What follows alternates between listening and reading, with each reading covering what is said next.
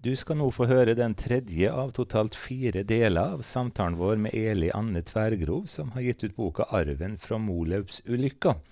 Ulykka som skjedde den 24. november i 1971 i Hjørundfjorden her på Sunnmøre. Og når vi går inn igjen i samtalen nå, så er det fremdeles 9 mann som ligger under snøen oppe i fjellet overfor den fraflytta gården Molaupen i Hjørundfjorden, og det er igangsatt en stor redningsaksjon, blant annet så er det sendt bud av en klatregruppe helt ifra Molde.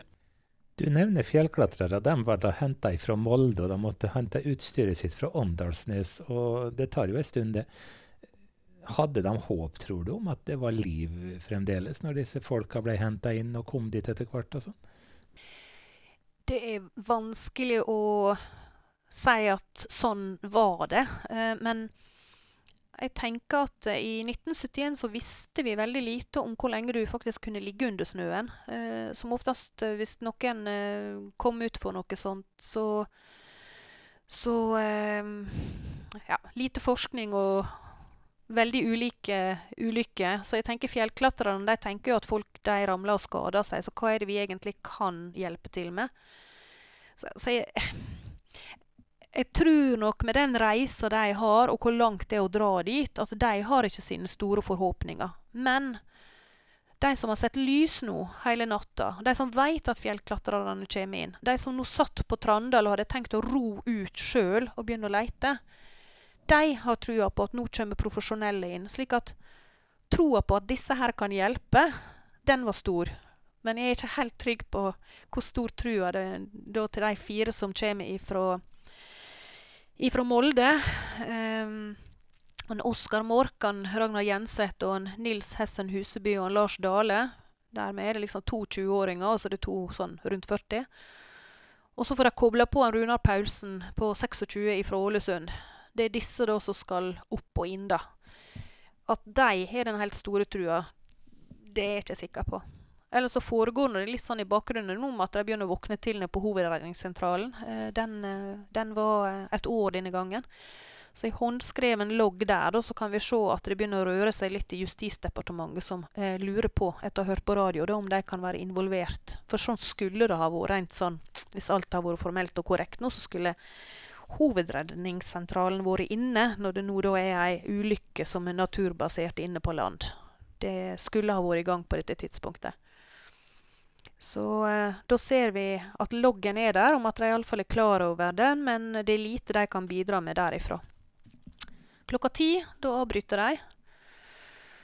Og klokka 12, da er det i alle fall en del kvinner nå bort på ytre standard som er sørget både for at journalistene skal få sove en plass på natta, og de har laget til ullteppe, det har vært laget til litt mat. Jeg vet at butikken på Vartdal holdt åpent, så det ble hentet ut ting derifra. De begynner å sette i gang et arbeid rett og slett for å sørge for de basale behovene her, da, som også da oppstår i en sånn situasjon. Og så fikk etter hvert faren min et forbud. Han fikk et forbud om å dra over og i det hele tatt hjelpe til, for vår familie den var rammet nok. Så på den måten, når du spør om å berge liv her, så begynner Jon i alle fall å få litt kontroll på alle disse her nå som var villige til å ta mer enn en sjanse. Så når de kommer frem disse klatrerne, så begynner hun vel å dra seg mot 2:30 klokka på natta. Da vil de rett over og gå opp og begynne å sikre. Og nå har jo skumvær med disse stakkars sjøsyke hjelpekorpsmedlemmene og sånn, leier litt sånn og venter på veiret borte på Storstandal. De begynner å organisere med å få bort hjelpekorpsfolka, slik at de begynner å stille seg klar. Og det er fortsatt bekmørkt, men i 6-tida og over mot 7-tida, da begynner de å sette seg selv i aksjon. Da har det vært såpass mye folk med panikk oppi snøen der som jeg venter. Der er jo blant annet en del folk fra Sæbu, så nå er vår oppi snøen stort sett sammenhengende siden klokka 12 på natta. Uten både mat og annet, så de begynner jo å se både litt syne og er ganske både forfrosne og har det slettes ikke så bra, men å gi seg er det ikke snakk om. Og når klokka er bortimot 7:50, skriver han Tronsen. Tronsen er da politimannen som har med seg Agai, redningshund. avdanket redningshund, men dog redningshund. De har vært på kurs på Finse, så de har litt utdanning, men det har begynt å bli litt tid siden, så jeg har snakket med de som kan redningshundene nå og sier at han hadde aldri bestått i dag. Men han er nå klar med hunden sin og får hjelp med disse hjelpekorpsmedlemmene til å få han ned på snøen. Og det første de finner er en bukk. Og de ser en spade, og de ser at det kanskje kan være noe nede i et hull i snøen der det går en foss nedi, og det er jo der så disse to karene leter først. Så der finner hjelpekorpslederen Alvin Jacobsen, han lever i beste velgående oppe i Nord-Norge. Han driver og retter på en del feil fortsatt som han finner i boka med, så vi har god kontakt. Og så tar han et tau rundt livet, og så firer de han opp ned i det hullet der, for å så se hva han finner der. Så med isvatten over hodet da, så finner han en død bukk.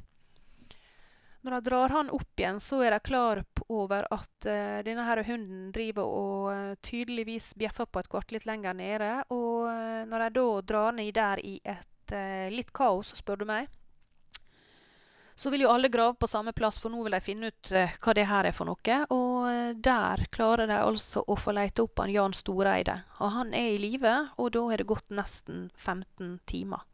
Da er klokka 7:15. Og Jan han har på seg sånne korte viking-plastikkstøvler, dungeribukse, en liten enkel boblejakke, og lua den hadde vært ned i lomma hans, og han har da brukt natta på å kjempe på å få den over hodet, og holdt seg på den måten i arbeid, og så har han stått litt inn mot berg, og det er vel da grunnen til at han har klart å få ned oksygen nok til at han faktisk overlever da etter 15 timer. Jan har jo selv gitt ut en bok, og jeg gjengir en del av det hjerteskjærende som han da går gjennom i det han ligger der i nesten 15 timer. Og han har jo fortalt om den historien. Den neste som de da faktisk også finner i livet, da har det gått enda 1,5 time til, og det er han Norvald Standal. Norvald han har stått under snø, og alle disse som nå samarbeider med å bygge opp innholdet i denne boka, vi skjønner egentlig ikke helt at dette her er mulig. Men det vi vet, og som han selv også beskriver, like hjerteskjærende om ikke mye verre, det er jo at han vært kastet inntil fjellet, eller inntil i snøen der, det er det ikke vi helt finner ut av, sammen med 2 andre. Så han blir stående på et vis i midten, og har da delvis fysisk kontakt med de 2 andre, som sakte men sikkert forsvinner for han. Og han skjønner at han er den eneste som er igjen i livet. Og når det er gått såpass lang tid og sånn, så sier jo han selv at han har jo svimt av flere ganger. Og så han forteller sin egen historie, det som jeg har tatt med i boka. Når de finner han, gitt det så de også forteller de som har med livbergende i en sånn skredsituasjon, så finner de han vel egentlig etter at alt håp er ute. For de får han ned ifra funnstedet og må ta han med seg ned noen 100 meter til de møter legen, som da har adrenalinsprøyte som han da setter inn i låret på han. Og det er radio dette her, så jeg drar ikke det ut lenger enn til å si at det er jo dette der som da faktisk berger livet oss da. Og det er klart, de som er med på disse operasjonene med å få disse her ut av snøen, det er å få disse her ned, og finne dem i livet. Det er jo euforisk for både de som kommer til, og de som på en måte da skjønner at det er jo skjedd mer eller mindre et under, og da kanskje de finner flere. Og det er klart, meldingene som nå går over til andre sider og sånn, de lager jo både kaos og håp og alt mulig om en annen da. Så de gir jo ikke opp da.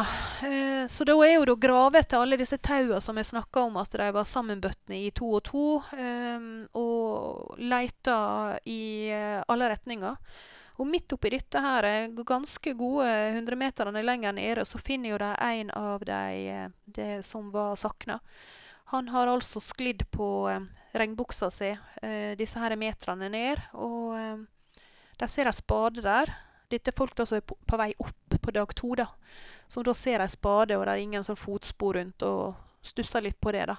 Og begynner å grave der, og da finner de han som heter Karl Standal på dette punktet. Og han er død. Han er død. Karl finner de. De finner han Sivert Jon Nes. De finner han Bjarne Arnvid Stafset. De finner han Ragnvald Brattheim. De finner han Einar K. Standal. Og de finner han Einar O. Standal. Og de finner han Olav Kjell Standal. Og alle disse her er det bare å innse at der var alt hopp ute. Så 2 overlever, han Jan og Norvald. Og 7, når de da er ferdig, og klokka er 3:30, og de slår sluttstrek. De er da funnet omkomne oppe i snøen. Ganske nært hverandre, men med dette ene unntaket. Men som sagt, livet stod ikke til å berge. Hva fer etterpå, Eli Anne Tvergrov? Altså, 7 mennesker mistet livet i en ulykke i et forholdsvis lite bygdesamfunn. Dette var ikke slutt, fordi om redningsaksjonen var slutt. Nei, han kan jo begynne med altså disse her som var med i arbeidet. Kan ta litt de aller først, for det er klart, nå har de vært med på noe som blir skjellsettende for dem. Altså både hjelpekorpsfolka og de frivillige som kom til. En del av de som er med og grever der oppe er jo nærslekta oppi det her. Og andre de ante ikke hva de gikk til. Og når de ser medieoppbud og alle folka sånn, så er det flere som snakker til hverandre og sier at dette her, det snakker ikke vi noe mer om. For jeg ser på en måte implikasjonene på hvor mye folk og hvor mange som på en måte, ja, så de bestemmer seg for at dette får bli mellom oss. De som tar tak i det, og som følger situasjonen videre på veldig mange vis, det er jo lensmann Jon Riise på det han kan hjelpe til med, og den unge presten Ottar Berge. Han hadde jo begynt, jeg lurer på om han var 35 år, men han begynte i alle fall som prest i Hjørundfjord sokn den sommeren. Så det er klart han kjenner jo ikke folket der, men det som han sier det nå, da han virkelig blir kjent med mentaliteten til fjordfolket her inne da. Ja, for han gjør egentlig et fantastisk arbeid med dårlig utgangspunkt, for å si det sånn. Ja, for det er klart, bare det å legge opp til, ikke sant, du skal holde, det er 7 kister som nå skal føres til jorda. Det er snakk om dette her med syning. Det er snakk om å gå rundt med selve dødsbudskapet før den tid. Det handler om å se hver enkelt og hva behov de har oppi det her da. Det var ikke mange teoribøker han kunne ha gått inn i på dette tidspunktet her for å gi seg selv støtte. Men jeg vil tro at han Jon Riise var en god støtte for han på hva som nå trengtes. For det er ikke sagt noe om, det er jo at han Jon Riise, når han går inn i denne ulykka her, så sitter jo han med voldsomme erfaringer selv etter å ha leie under snøen i det som heter Riseulykka, som da var i 1968, litt lenger inn i fjorden. Der var jo det 11 stykker som ble rammet, og et ektepar på rundt 70, og sonen til Jon Riise. Den ene av dem, han omkom, en liten gutt på, mener han var 4 år. Og det betyr jo at kona hans for eksempel sier til mora mi at når det gjelder syninger, så vil jeg anbefale deg, Elbjørg, at du går på den, fordi mor di vil komme med mange spørsmål. Og det sier jo da ut ifra egen erfaringer.